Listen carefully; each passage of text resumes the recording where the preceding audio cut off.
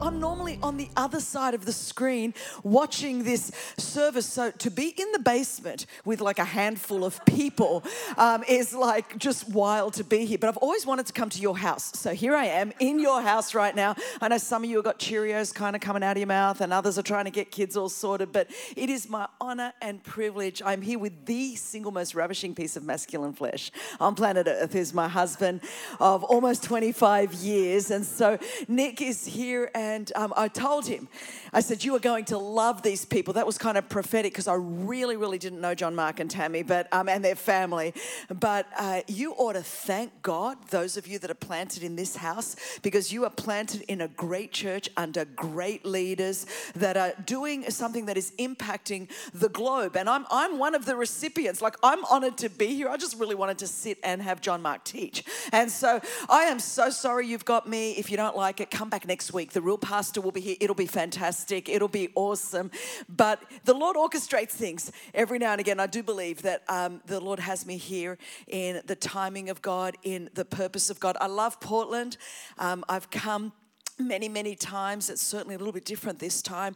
There is not the restaurants open that normally there are, and there's not the buzz around the city normally that there is because we're in another lockdown. I'm from California, so we have our lockdowns as well, and A21 has got offices at 22 offices in 18 countries of the world, so all our countries are in different levels of lockdown. So I get it. I get what you're all feeling. Some of you, like our team in Bulgaria, there's a couple and they've got 4 children under 8 in a 2-bedroom apartment in Sofia, Bulgaria. I know some of you are already like weeping and now you're thanking God because it's just you in your apartment on your own. So you were complaining this morning. You're already giving thanks right now over that. So we're all in different places and different seasons, but I'm telling you, same Holy Spirit is right there with each and every one of us right now. I've learned to do church just like y'all so differently this year. And the thing that I've discovered is that God has always turned up, and if you're willing to hear from him. So I have 2 daughters. One that is, I have a 14-year-old and an 18-year-old, and so they're almost 15 and 19, as they would want me to say that they're watching, and so they want to make sure that you know that they're nearly 15 and 19. And as you can tell from my accent, and especially those of you that are on season 4 of The Crown that have probably binge-watched it all week and done that this is actually how the Queen wishes she could speak English. And so those of us that were sent to the colonies, this is actually, we refine the English language, and so this is how we all speak. And so Nick and I are from Australia. He's from a place called Geelong in Melbourne, and I'm I'm trying to think, I can't even remember the states of Australia anymore, and I'm from Sydney, but I'm Greek. My parents are from Alexandria, Egypt, and they're Greek Egyptian. I'm Greek Australian. Everyone wants to be Greek. I know you do too. Give me a word, any word, and if you've seen my Big Fat Greek Wedding, that is my Big Fat Greek life. And so I think I've got a photo of my daughter. So this is Sophia Joyce and this is Catherine Bobby, named after the 2 most influential women in my life, my pastor Bobby, my spiritual mother Joyce. And so my husband is number 14 of 15 children. And so, my mother-in-law, well, obviously, as you know, there was like no television in that part of Australia. But my mother-in-law never thought you were a chick until you popped out like number 10. So I would take my daughters to my mother-in-law's house and I'd say, this is Catherine Bobby, this is my alpha. And this is Sophia Joyce, and she is my omega. And this is the beginning and the end of my childbearing years. And so that's what happens. Like, I popped out a kid when I was 40. And when you pop out a kid when you're 40, man, you deserve a Purple Heart. You're not like looking for more children. That's all I can say. So I love my girls. I love my family. So Grace, if you knew my background, this is a miracle of the grace of God. I was a kid that was left in a hospital in Sydney, Australia when I was born, unnamed and unwanted. I didn't even really find that out till I was 33 years old. I got a phone call from my brother George, because when you're Greek, all your brothers are George or Spiro or Nico or Con. And so George called me and he said, Christine, I just got a letter from the government and it says that I've been adopted.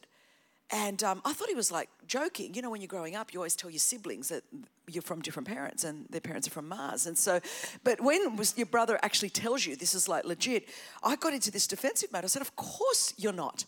There must have been some kind of error. And Anyway, he calls me back. I said, call the government, this department in Australia. It's called the Department of Community Services. I said, call them and tell them there's been some kind of administrative error. So he calls me back about 10 minutes later. This time he is sobbing. And he says to me, Chris, it's true. They told me the name of my biological mother, my biological father, when I was born, when I was immunized. I freaked. And if you know anything about Greeks are extremely volatile. We kind of act first and think later. And so I'm thinking my brother could really, just kind of spiral out of control. My mother was 61 at the time at home by herself. My father had died when I was 19. And so I'm kind of thinking, this is going to go south really quick. So I jump in my car. I go to my mum's house because my brother's like, I'm going there to confront her. I walk into the living room as my brother is giving my mother this piece of paper from the government. And in that moment, my mum just starts crying. I freak out. I'm thinking, this is true. And my mum starts crying. She said, George, all the adoption laws in Australia 35 years ago, they were all closed adoptions. And we never thought you would find out. And one of the final things before your dad died, I promised him I would never tell you. And so I tore up all of the paperwork, and you all can imagine what that was like. I felt like I was watching a movie. My mum's crying, my brother's crying, my dog's crying. It's a big fat Greek moment. It's all happening. And so I go to the kitchen because what do you do in that moment? It's when you're Greek, food is the answer to life, the universe, and everything. So I go into the kitchen. I'm thinking I'm going to make some baklava, coffee, do something. As I'm making it, my mother walks in and she says to me, Christina, and we speak Greek at home is my first language. She says, Christina, since we're telling the truth today, do you want to know the whole truth? And I'm not even quite sure why I said this. I turned around, I went, I've been adopted too. I don't even know why. And just tears streaming down her face. This is 2 weeks before my 33rd birthday. She just said yes. And church, I was like stunned, And, the actual very first thing I said to her, I went, am I still Greek? Because I thought I was called a lot of names at school for a lot of years for being Greek. So I needed to make sure that was the case. And that's what most of you will actually care about with all this story. So the answer is yes. And so I said, am I still Greek? Then the very next thing that came out of my mouth right there in my Greek Orthodox mother's kitchen, I went, oh, well, Mum, before I was formed in my mother's womb, whose ever womb that was, he knew me. He fashioned all of my days before us, yet there was one of them. I am fearfully and wonderfully made. And that day, every fact that I thought to be true about my life changed. What my name was, what my history was, every fact changed. And to this morning, I still don't know the facts surrounding my conception. I don't know if I'm the result of a one-night stand. I don't know if it was an adulterous affair. I don't know if it was a rape. But here is the truth, that although I don't know the facts surrounding my conception, the truth in Ephesians 2 verse 10 doesn't say that I'm the workmanship of a rape or an adulterous affair. It says that we are his workmanship and that we've been recreated in Christ Jesus for good works that God prepared for us from before the beginning of time. And let me just say that although, I don't know all the details concerning my arrival on this planet, I do know that there is a God in heaven that loves me, that's got a purpose and a plan and a destiny, not only for my life, but for your life. And I don't believe it's an accident that you're on the other side of this screen today. I said this is a miracle because not only, a year later I got my birth certificate, my doctor's report, my birth certificate literally says child's name unnamed, number 2508 of 1966. My social work report says it is evident that this mother is totally disconnected from this child and wants to get it over and done with as soon as possible and return back to work. My document says that I'm unnamed. My document from the Royal Hospital for Women in Sydney, Australia, Crown Street Women's Hospital, says that I'm unwanted. But I'm here to tell you that although the facts say that I was this unnamed, unwanted kid in the back of Sydney, Australia, there's a force on the planet much higher than the facts, and it's called the truth of the Word of God. And the truth of the Word of God does not say that I'm unnamed. It says before I was even formed in my mother's womb, God named my name. God knew me. God knitted together my innermost parts. Isaiah 49 verse 1 says, from the womb of your mother, I named your name. And the Bible says that, God wanted me even if nobody else did. Why am I telling you this? I don't normally start a message with this, but I believe there's someone on the other side of the screen. And today you need to know that God knows your name. God knows your story. God's got a plan and a purpose and a destiny for you. And if God could take an unnamed, unwanted, and I was a victim of sexual abuse for 12 years of my life, not from my immediate family, but from people that my parents allowed into my home that they should have been able to trust, that defied that trust and violated me. And that word abuse means to use an object for a purpose for which it was never designed. And for 12 years, I was used for a purpose for which God never designed me.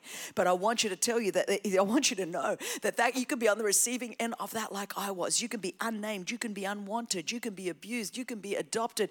But I'm here to tell you that in and through a relationship with Jesus Christ, you can start bad and you can finish good. That Jesus Christ has a plan and a purpose, and no demon in hell and no person on earth can thwart the plan and the purpose of God for your life. What Jesus did for us at Calvary, when Jesus came and was crucified and died and buried and resurrected again, we have resurrection life living on the inside of us. And it would be just like God to take an unnamed, unwanted, abused, adopted chick from the back of Sydney, Australia, and not only rescue me, but then turn my life around and say, Christine, I'm going to now use you to rescue a generation that are bound in sex slavery and in forced labor slavery around the world. It is just like God to use us to open prison doors for those that are bound. That is the abundant life. Not only does God rescue us, not only does God redeem us, not only does God save us, but he gives us the opportunity to be a help to other people on the planet and to talk of his great grace and his great love. You know what? Every time we put a trafficker in jail, can I just say, during a global pandemic, we have seen so many traffickers prosecuted, so many cases go to trial, so many traffickers go to jail. We have seen dozens and dozens and literally hundreds of victims of human trafficking rescued during a global pandemic and being reached and rescued and are being restored through our freedom centers around the world. And why am I telling you this? Because every time we put a trafficker in jail, every time we see someone rescued, I think, devil, you could stick that in your pipe and smoke it. I bet you wish you left me alone. I feel like Joseph in Genesis chapter 50, verse 20, that said to his brothers, you meant this for evil against me, but God meant it for this very purpose of life. Can I just say 2020 has been a year. And you know what? Maybe the enemy's come against you and meant things for evil against you, but our God is able to work all things together for our good and for his glory. There is not a hurt that is wasted in God. There is not a hurt that God cannot redeem and use for his glory and for your good in the future. Don't write it off yet. On that note, we're going to go to the scripture in the book of Acts chapter 27. I haven't even gotten in here. Y'all, I'm about to read the Bible and I'm a bit intimidated because your pastor's in the front row and I'm just like, oh my gosh, he's like one of the best preachers and teachers on planet Earth. And I'm like, okay, I've had this triple checked by 17 theologians just to make sure that I am going to be. We're going to read a lot of Bible. If you have fallen behind in your Bible reading plan this year, I'm about to catch you up. You are going to finish this year and you're going to have read your Bible in a year just because Chris Caine's going to have read half the Bible to you this morning. So I want you to turn with me in the book of Acts 27. I love that you have such a high value for the word of God in this church. I don't need to pump you up to open the word. This word is life to me. This word is living and this word, Jesus Christ saved my soul, but this word saved my mind. I would not be here if it was not for the word of God. This is life to me. The Bible says in Acts chapter 27, and when it was decided that we should sail for Italy. I bet you're excited already. Listen, I get to travel around the world a lot because of what I do. People go, where do you live? And I'm like, in an airplane. Basically we just do laps of the globe, except for in COVID season. I've never been in a country this long. For the last 35 years, this is like phenomenal. I'm like, wow, America, you're like, nice. And so the fact is that Italy's somewhere I love. And when I'm reading this, it's like, and when it was decided that we should sail for Italy, we're like thinking Positano, we're thinking the Amalfi Coast, we're thinking Ravello, we're thinking this is awesome, we're going to go to Italy. But then the Bible says they delivered Paul and some other prisoners to a centurion of the Augustan cohort named Julius. And so let me just give you just a little bit of context before you think we're about to go on a Mediterranean cruise this morning where you're thinking, man, are we going to go to Santorini? Are we going to go to Mykonos? Are we going to go to Naxos? Are we going to go to Paros? Are we going to go all around the Mediterranean? Right here, what happened was Paul had received an offering. The church in Jerusalem was going through a time of famine, a time of there was a drought, there was famine. They were very hungry, very poor. Paul had taken a collection from many of the outpost churches to bring to Jerusalem. Now, people were saying to him, "Don't go to Jerusalem because the mob is going to kill you." He didn't have a whole lot of friends there, and they wanted to destroy him. But I think Jerusalem was very for Paul, it was a place where obviously he had persecuted so many Christians. It was a place where his Messiah, his Savior, had been crucified. Jerusalem was very special to him. He wanted to take the offering to the church in Jerusalem himself. Well, then obviously what had happened was there was riots. They did try to kill Paul, and actually the Romans were who saved him by making him a prisoner, by taking him as a prisoner.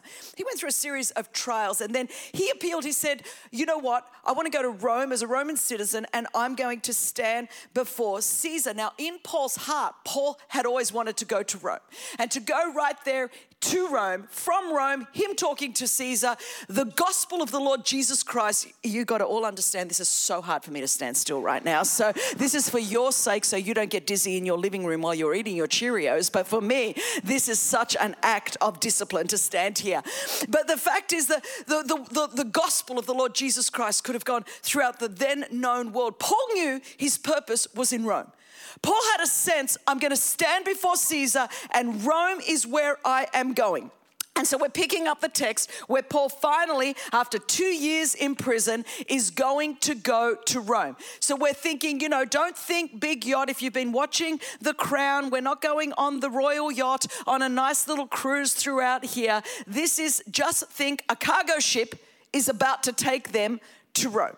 And so he goes on, it says, they delivered Paul and some other prisoners to a centurion of the Augustan cohort named Julius, and embarking on a ship of Adramyttium, which was about to sail to the ports along the coast of Asia, we put to sea accompanied by Aristarchus, a Macedonian from Thessalonica. Now, I love all of this because our A21 headquarters is in Thessaloniki, Greece. And so, anywhere you can get Greek in the Bible, it's excited, or Greece, and because you all want to be Greek. Everyone wants to be Greek, I know that. So it says, the next day, we put in at Sidon, and Julius treated Paul kindly and gave him leave to go to his friends and be cared for. And putting out to sea from there, we sailed under the lee of Cyprus because the winds were against us. And so, of course, I had to look at this up because, I'm not a ship. I don't, go on ships for a living. And so I didn't know what the lee of Cyprus was. So a lee is when there's a lot of wind. You're going to travel very, very close to the coast so that you can be protected from the wind. So that is what is happening. Now, I want you to catch this. Right from the beginning, Dr. Luke's writing this. Luke's writing this and he's saying, the wind was against us. Sounds a bit like January 2020, but we weren't quite aware just how much the wind was going to be against us. And he goes on, and he says, the winds were against us. And when we sailed across the open sea along the coast of Sicilia and Pamphylia, we came to Myra in Lycia. Then the centurion found a ship of Alexandria, that's where my parents are from, sailing for Italy, and put us on board. We sailed slowly for a number of days and arrived with difficulty. So I don't know where you're watching this from this morning, but I want you in your mind to say with difficulty. We're about to see this word repeated throughout this text. I want you to be thinking 2020 because you're going to think, did Luke write this with 2020 in mind? Because that's where we're going to go. He says, with difficulty behind us, as the wind did not allow us to go further. And we sailed under the lee of Crete of Salmon, coasting along it with difficulty. There it is again. We came to a place called Fair Havens near the city of Lasea. Since much time had passed. So there's difficulty and there's difficulty. And it didn't just last for a few seconds, but there was much time. And the voyage was now dangerous. So we've gone from difficulty to dangerous. So we have just now clicked in from February to March. And the voyage was now dangerous because even the fast was already over. So of course, this would because it says the fast was already over. We're now after the Day of Atonement. So we're getting into the winter. I don't know if you've been into the Mediterranean Sea during the winter, but that's not when you want to go on a cruise. I've been there and the waves are insane. Nick and I have been going over to do different sets of work. We've had a lot of victims of trafficking rescued from that region, whether it's in the Aegean or the Mediterranean or the Ionian. There's just the waves are huge, the winds are huge, and I've been on a boat literally where people are just throwing up on either side everywhere. This is what Paul's talking about. He's talking like we're getting ready for a Category 5 off the Florida coast. We're talking about that kind of hurricane condition. But he starts going on and he's saying, since much time had passed, the voyage was now dangerous because even the fast was already over. Paul advised them saying, sirs, I perceive that the voyage will be with injury and much loss. Welcome to 2020. And not only of the cargo of the ship, but also of our lives. But the centurion paid more attention to the pilot and to the owner of the ship than to what Paul said. And, of course, I would too, because Paul was not, the expert in this case. And because the harbor was not suitable to spend the winter, the majority, we love the majority, don't we? Because the majority is always right. The majority knows what to do. We love the majority. Here it says, and the majority decided to put out to sea from there. Don't always trust the majority. The majority doesn't always know what's best. On the chance that somehow they could reach Phoenix, we're not talking about Arizona here, a harbor of Crete facing both southwest and northwest, and spend the winter there.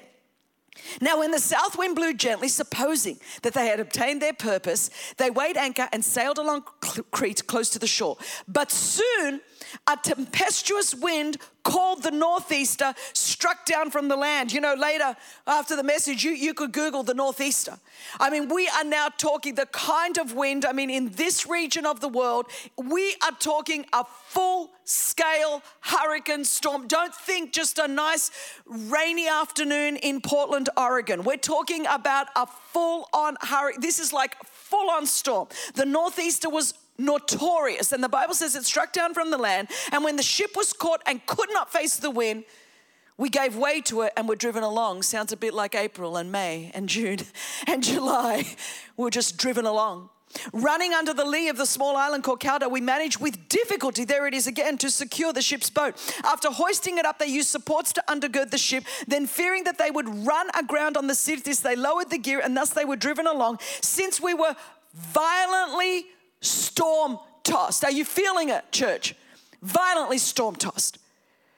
Anyone in 2020 feel not just storm-tossed, but violently storm-tossed? It's like whichever way we look, wherever we go, I just feel like I'm throwing up. I feel the nausea. I can feel the wind. I can feel the waves. I can feel the storm. None of us are exempt, whether you are a Christ follower or not. None of us have been exempt. We have all felt the waves. We have all felt the wind. We've all been violently storm-tossed no matter where we stand. And it goes on, it says, and on the third day, we began to jettison the cargo, and on the third day, they threw the ship's tackle overboard with their own hand. So they were so violently storm-tossed, they began to throw all of the cargo overboard. I wonder this year whether anyone feels like you've started to have to throw some stuff overboard, some stuff that you thought that was going to come through the year with you, some stuff that you thought you needed to get to Rome, some stuff that you thought you needed on this journey, and all of a sudden, here we are in November, and you're like, man, I've been throwing cargo overboard all year. Things that I thought that I needed, things that I thought were part of my future. It just seems like they've had to go. I've had to throw it all overboard. And the scripture goes on and says, when neither the sun nor the stars appeared for many days, and no small tempest lay upon us, all hope of our being saved was at last abandoned. Some of us are feeling like that right now in November, going, are you kidding me, God? Are you kidding me? Is there any way we can be saved? Is there any way? Have you just left us?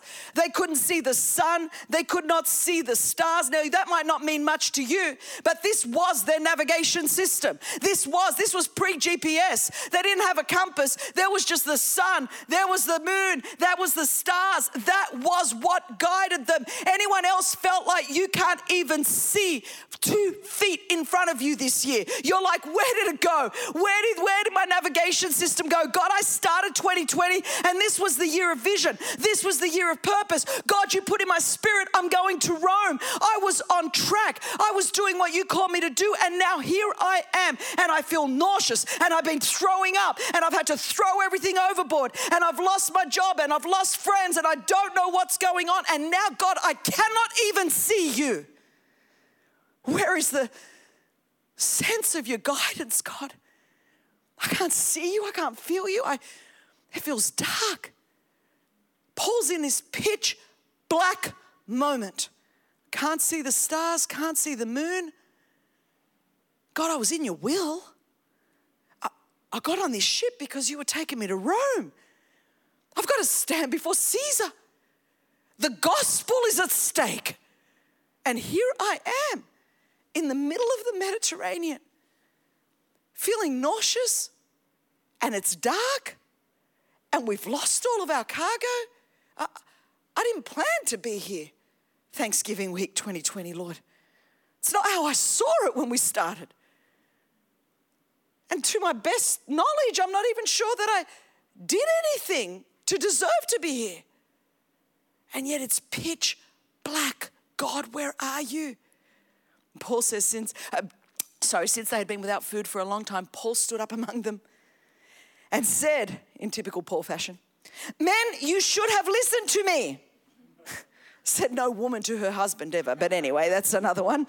"Men, you should have listened to me and not set sail from Crete and incurred this injury and loss. Yet now I urge you to take heart." I'm here today, Bridgetown, because I'm urging you to take heart. Oh, this is going to get good. Don't freak out. This is going to get good. Paul says, in the midst, it's dark. The wind is happening, the waves are happening, the storm's there. No one's exempt from it. No one's been released from it. Oh boy, we would have all loved to have been delivered from this year. Somehow we would have loved to have just not had felt the wind and the waves and the storm and the loss and the grief and the pain and the suffering and the chaos and the division and the divisive. We would have loved to have not felt it all. But Paul says, in the midst of it all, I want you to take heart. Because as Christians, if we don't proactively take heart, we will lose heart. There is no other way. You have got to make a choice. And Scripture says it, Jesus says it consistently. Take heart. It is a conscious act. And in the day and the hour in which we live, it's a conscious act of resistance for us as Christ followers to make a decision that I'm going to get up today and I am proactively taking heart. Paul says, take heart. Yet I now urge you to take heart, for there will be no loss of life among you, but only of the ship. I want you to hear this, church. Paul's not saying the ship's not going to get lost. See, some ships have to get lost in this season. Some ships have to run aground in this season. God's still going to take us to our purpose. We're still going to fulfill destiny. Paul is going to get to Rome if you keep reading a few chapters. But the fact is, along the way, there's some cargo that we thought needed to come that we're discovering doesn't need to come. There's some ships, and we're going to see must run aground. Some friendships, some relationships. There's plenty of ships that we thought we needed to take with us to our purpose, but we're going to discover they needed to run aground. Because we thought the ship was the thing that was going to take us there. And the Lord's reminding us that no, He's the one that's going to take us there. That He's the only one that's promised to never leave us nor forsake us. But we put our hope in our ships. And so many of our ships are running aground in this season. And God's like, well, I'm just checking out to see if your trust and your faith and your hope was in the ship or whether it was in me. I'm the one that told you I will never leave you nor forsake you. I'm the one that told you that I am going to empower you to do what I've called you to do. But you put so much hope in the ship, and then when the ship ran aground, you thought I left you, but I never left you. The ship ran aground. And he goes on, and he says, for this very night, there stood before me an angel of the Lord to whom I belong and whom I worship. Listen, if this does not make you run a lap, even if you're a cessationist, I don't know what will. Paul is sitting there and he's saying that in the midst of this storm, the night is still dark. He's feeling every bit of the angst like every one of us is feeling in November 2020. He is declaring and decreeing. Let me just tell you about this God whom I worship. This God to whom I belong. Oh, I know there's a lot of cray-cray going on around the world, but church, just because the world's going cray-cray does not mean we have to. In the midst of what is going on, we can stand and go, there is a God whom I worship. There is a God to whom I belong. Oh, I know everything's out of control. I'm feeling it just like you. Oh, I'm feeling the wind. I'm feeling the waves. I'm feeling the nausea. I'm feeling the loss. I'm feeling the grief. I'm feeling the pain. I'm feeling it. But in the midst of it all, man, I just need to take a minute. In 2020, I need to tell you about this God that I worship. This God that I serve. He goes on and he says, and he said, this God to whom I belong and to whom I worship. And he said, do not be afraid, Paul. You must stand before Caesar. I'm here to remind somebody that you have a promise. Here, the angel of the Lord is reminding Paul of the promise that God gave him, you must stand before Caesar. I'm here to remind somebody on the other side of that screen that God's given you a promise. Listen, when you can't see 2 feet in front of you, when it is pitch black, when you feel like you've lost everything, when you feel like you've been battered and violently storm-tossed by 2020, what you hang on to is the promise that God gave you. What promise has God given you? Because let me tell you, no storm can take a promise. No wind can take a promise. Paul says, the angel of the Lord says to Paul, you must stand before Caesar. And there's some of you, you must. You must. The promise of God will prevail in your life. The issue is when we cannot trace God in this season, will we still trust him? Because many of us, because we can't trace him, we stop trusting him. And listen, when you're losing a ship, you need to hang on to a promise. In this season, my husband and I have gotten out every prophetic word that the Lord's given us that we've written down, and we've got them all written down. I'm old, so sorry guys, I've got some like from 1989. I know some of you didn't even know that life could be on earth at that time, but there was life on earth. And they were on cassette tapes, and we've got them all transcribed. And I pulled it out from the very first weeks of this pandemic and brought it before my 2 daughters and my husband, all of our words, and said, girls, I need you to know there's so much that hasn't come to pass yet. We must stand before Caesar. We must. We're going to feel the winds of 2020 like everybody else. We're going to feel the loss. We're going to feel the grief. We're going to feel the pain. We're going to feel the storm. We're going to feel the nausea. But let me tell you, if the Lord said it, the Lord will do it. You got to hang on to a word when you can't see 2 feet in front of you. You got to hang on to what God has. And we've got a whole word here.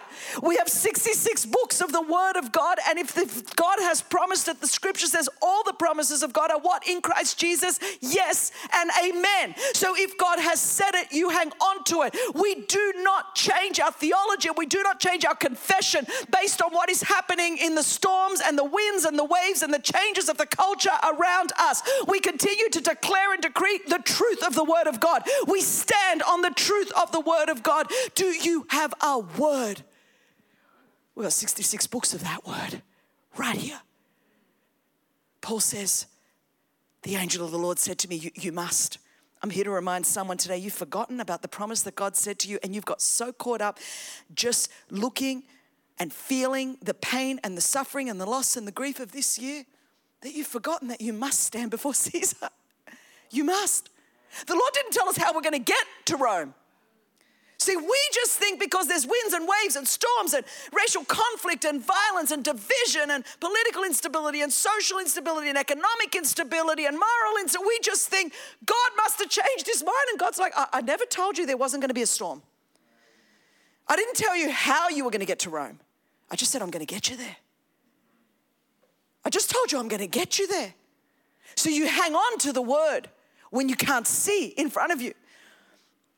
And he says, and I love this, so take heart, man, for I have faith in God that it will be exactly as I have been told. Bridgetown Church, I want you to take heart because I have faith in God that it will be exactly as it has been told. I know I'm in a building and you're like, we got this building and like here we are and we can't even meet at this season. But it's okay, take heart.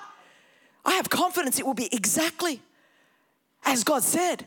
When he asked you to step into this moment in faith, God knows what's going on, even if we don't. And we say, okay, God, I'm hanging on to your word and your promise, even when I can't see in front of me. When the 14th night had come, as we were being driven across the Adriatic Sea about midnight, the sailors suspected that they were nearing land. So they took a sounding and found 20 fathoms. A little further, they took a sounding again and found 15 fathoms. And fearing that we might run on the rocks, they let down 4 anchors from the stern and prayed for day to come. And as the sailors were seeking to escape from the ship and lowered the ship's boat into the sea under the pretense of laying out anchors from the bow, Paul said to the centurion and the soldiers, unless these men stay in the ship, you cannot be saved. I want someone to hear me on the other side of that screen.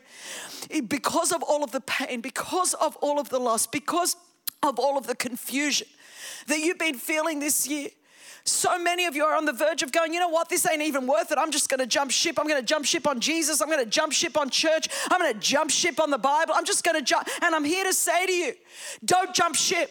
Stay on the ship. There is something where you go, but the ship's going to run aground. It looks like the church of Jesus Christ is going to run aground. It looks like people are hemorrhaging from church. It looks like church is declining. It seems like church is irrelevant. It seems like church is just totally but I'm here to say, stay on the ship.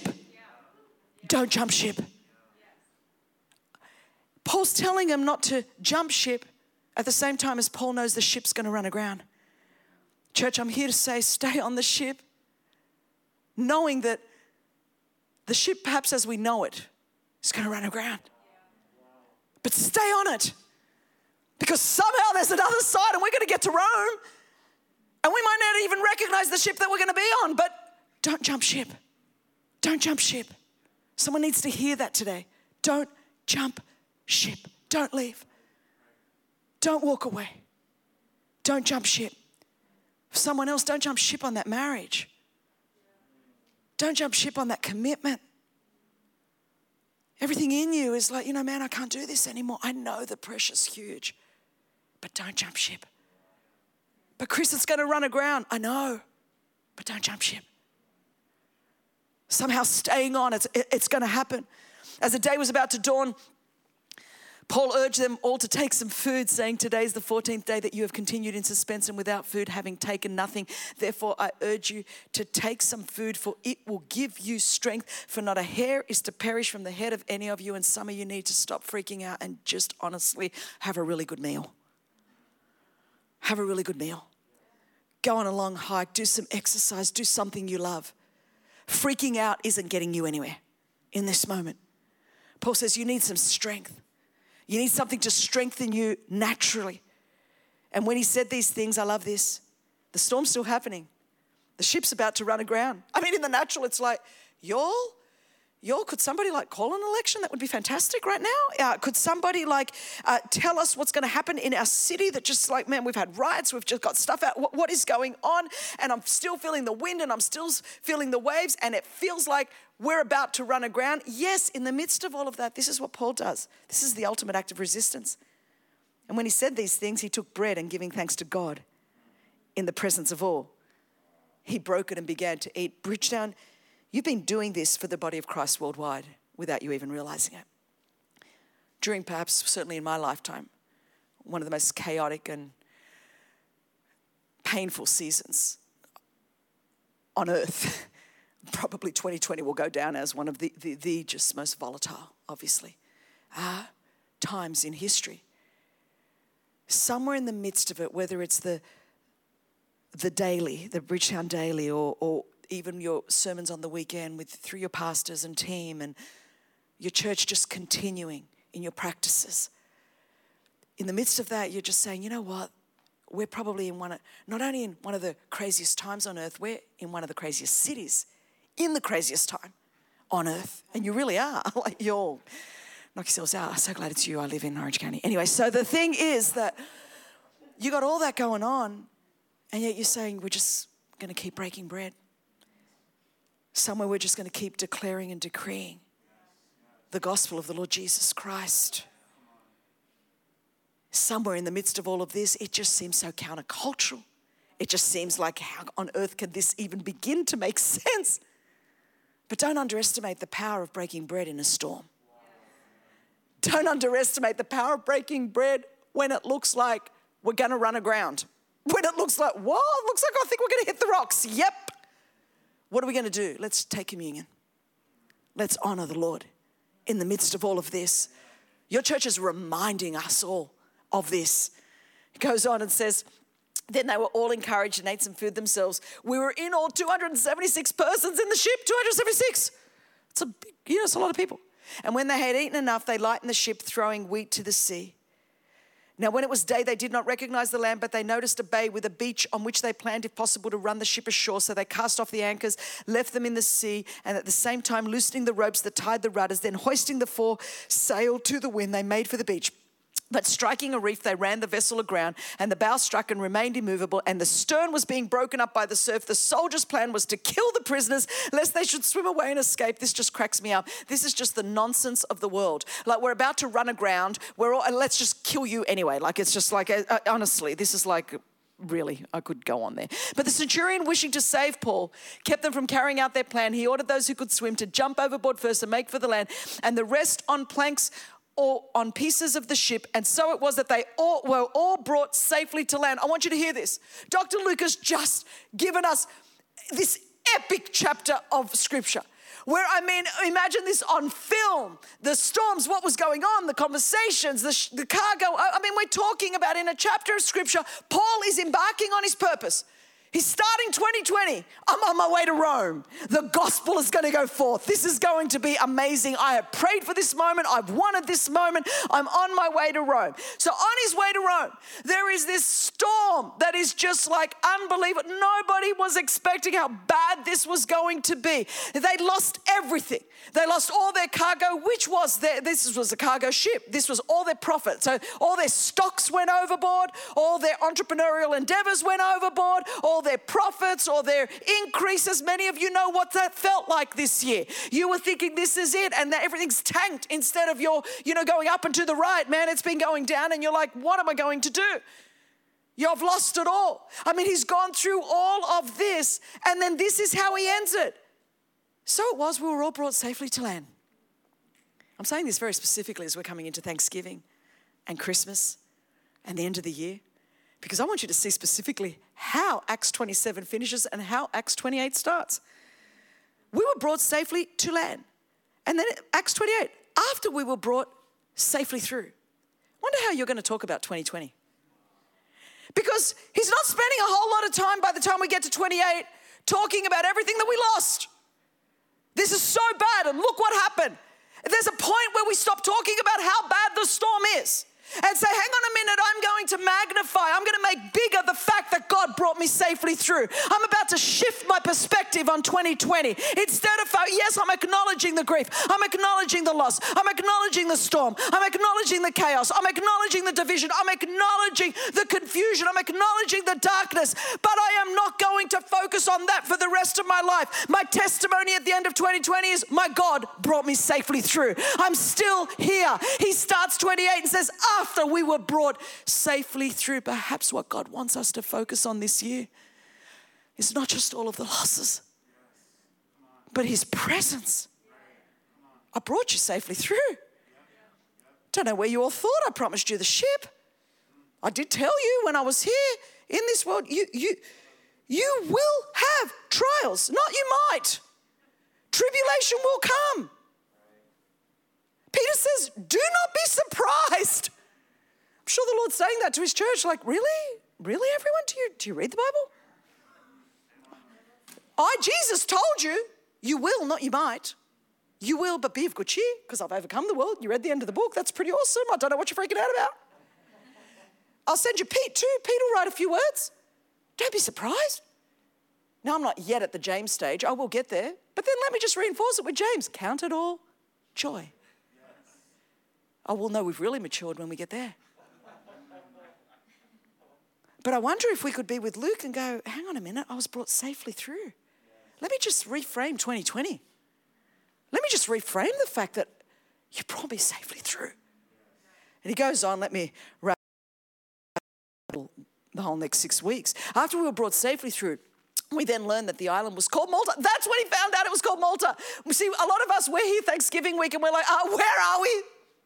What is this called? I didn't plan to be here in November. And a lot of us, we didn't even know the name of where we are. No idea. And Malta, if you could see, I think it's up here somewhere, is a little island. It's only 17 miles long by 9 miles wide. Right down here, I've been here. It's got all these shrines to Paul. It's a beautiful island. Beautiful island. Paul was not planning to go. Paul didn't know Malta was called Malta. Paul did not know Malta was on the map. Paul was going to Rome. See, we're in November 2020. A lot of us didn't think where we are. We didn't even know where we are existed. We did not even know this was a place. If I had have asked you in January where you would be right now, what would it be called? You would have no frame of reference to place that you go, oh, I don't even know that place exists. And here we are. We're all on Malta. We're like, wow, didn't plan to be on Malta, didn't plan to get here this way. But see, the Lord was getting ready for a revival on Malta. He was still going to take Paul to Rome. And a lot of us, we're missing the revival in Malta because we are so lamenting the fact that we don't like how we didn't get to Rome yet. So a lot of us, because we're not in Rome in November 2020, we're despising Malta. And God's like, whoa, I brought you to Malta because I've got a plan. Remember you told me you wanted me to use you, so I've got a plan for you here on Malta. But you're missing Malta because you're so angry about what happened on the way to Rome and you're not there yet. And all you're thinking about is all the loss and all the nausea and all the wind and all the storms. And I've got something for you in Malta. And I wonder if we're missing the miracle in Malta because we're so angry that we're not in Rome yet. And we're so angry that we've lost our ship along the way. He goes on and says the native people, that's just the people that didn't speak Greek as their first language, that's what it meant here. The native people showed us unusual kindness, for they kindled a fire and welcomed us all because it had begun to rain and was cold. When Paul had gathered a bundle of sticks and put them on the fire, so he's now serving. What do you do when you end up in Malta and you don't want to be there? What do you do? See, a lot of us, what we need to start doing is serving our way out of our funk right now. That's what we need to do. This is the Apostle Paul who wrote 2/3 of the New Testament. He could have said, well, look, I'm a big deal, man. I'm not picking up sticks. But he gets on Malta. Now remember, he's going to stand before Caesar. He's a big deal. And what does he start doing? He goes, well, I'm in Malta. Better find something to do. I'm going to start a fire so we can warm everyone up. I wonder what you could be doing right where you are. Instead of being so angry because you're not where you want to be, we can start serving our way out of our funk right here, right where we are. So he goes on and he says, and they kindled a fire and welcomed us all because it had begun to rain and was cold. When Paul had gathered a bundle of sticks and put them on a fire, a viper came out because of the heat. Let me just say, some of us are starting to heat up in the things of God right now. Now, the commentators would say that, you know, the snake, the viper that was in the wood, the heat, the fire would cause it to come out. Sometimes when you start to get a bit more on fire for God, do not be surprised when the vipers start coming out. The attacks start coming out. The bites start coming out. So the Bible says that the viper came out because of the heat, fastened his hand. And when the native people saw the creature hanging from his hand, they said to one another, no doubt this man is a murderer. Now, this is how I want you to see how the crowd is. Right now, the crowd's calling him a murderer because of the viper. Though, again, there's great theology that says, you must have sin in your life. There's a snake hanging off you. You are just so evil. You're a murderer. You know, it's such destructive theology. So though he has escaped from the sea, justice has not allowed him to live. He, however, shook off the creature into the fire and suffered no harm. They were waiting for him to swell up or suddenly fall down dead, but when they had waited a long time and saw no misfortune come to him, they changed their minds and said that he was a god. Welcome to the crowd. It doesn't take long. People go, Chris, why are you not so engaged on just loving what everyone says about you on social media? I'm like, honey, the same people that have called me a god this week will call me a murderer next week. And so many of us are trying to build our life and our esteem on what the crowd says. Honey, the crowd is so fickle. So fickle. God, murderer. Same afternoon. And that's what happens right here.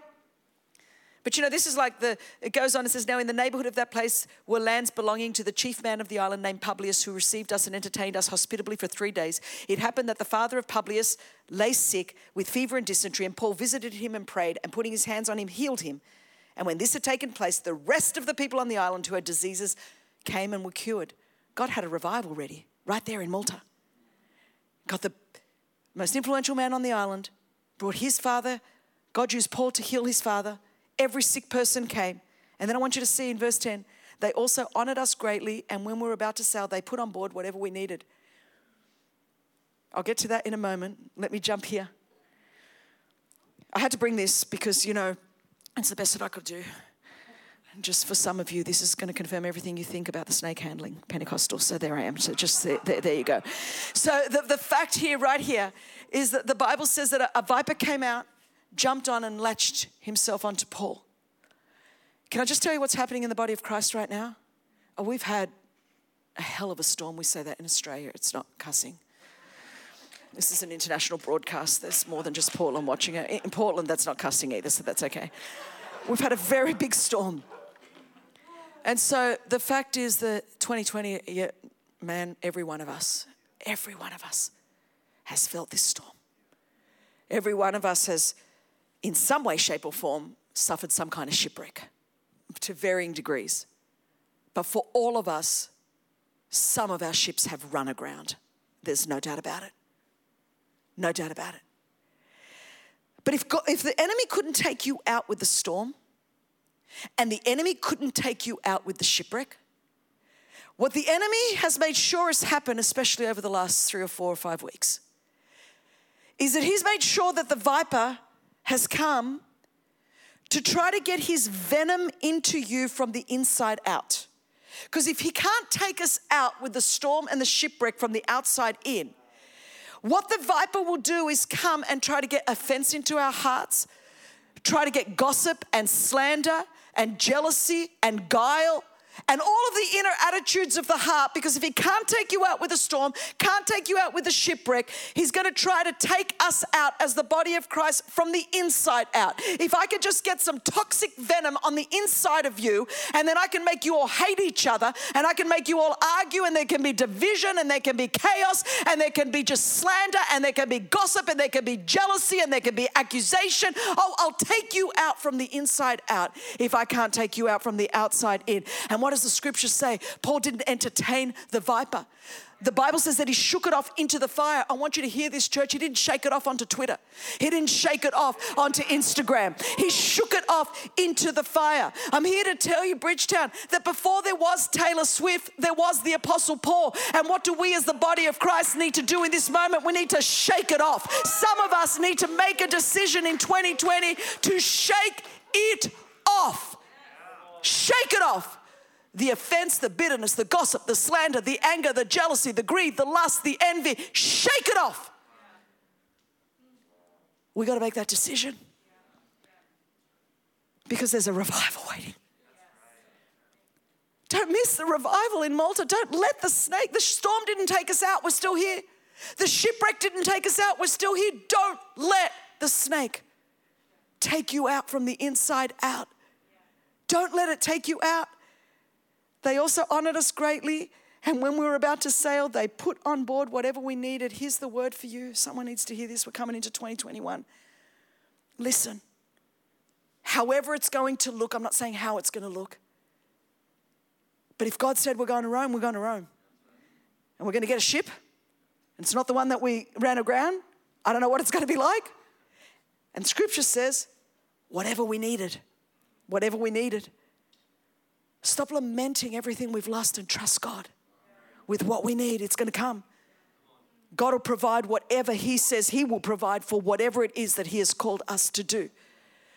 Don't get stuck with a snake bite in Malta and die when there's a revival waiting to happen in Malta. And we must go to Rome, Bridgetown. We must go to Rome. God has a call. God has a purpose. God has a destiny. It hasn't changed. There was a storm on the way. There's shipwrecks on the way. There's Maltas on the way. Don't miss the miracle in Malta, because you will go to Rome. You must stand before Caesar. But don't let the storm or the shipwreck or the snake bite take you out. In Jesus' name, let me pray for you. Father, I thank you for this mighty church. Father, I thank you for the call you have on this apostolic house. Father, there's people on the other side of the screen, people just in so much pain, just feel so battered and bruised by the storm. Some feel like they're just lying in a bloodied mess, hitting the rocks, running aground. Others, Lord, have got snakes in the spirit hanging off their wrists, metaphorically speaking, that venom threatening to take them out. So I pray in the name of Jesus Christ that you would do what only you could do in this moment, Lord. Father, you would put strength and courage in your people. Father, the strength to shake off what needs to be shaken off. I just come against the toxicity that would seek to poison your people, Lord, and take them out of the race. Father, today, let there be a decision in your people to say, I'm just going to shake it off. Shake it off into the fire. Let it burn up and trust God to bring a new ship, new supplies, and take me to my purpose. So, Lord, let us be known for our trust of you in the midst of the storm, our confidence in you in the midst of a shipwreck, and our faith to shake the stuff off that just doesn't matter in this hour. Because we must go to Rome. And we don't want to miss the miracle in Malta on the way to Rome. So I pray you people, every person on the other side of the screen, that we're going to reframe even this week. Lord, we're a people in California and here in Portland, Lord, that have just had so many what could look like restrictions. Let us not miss the miracle you have in the moment. Let us not miss, Father, the miracles that you have all around us in this moment. Let us not miss Malta, because we're in Malta right now. We're in a place we didn't plan to be, but there's something you want to do. So let us be a people that honor that, I pray. Lord, in Jesus' name, amen.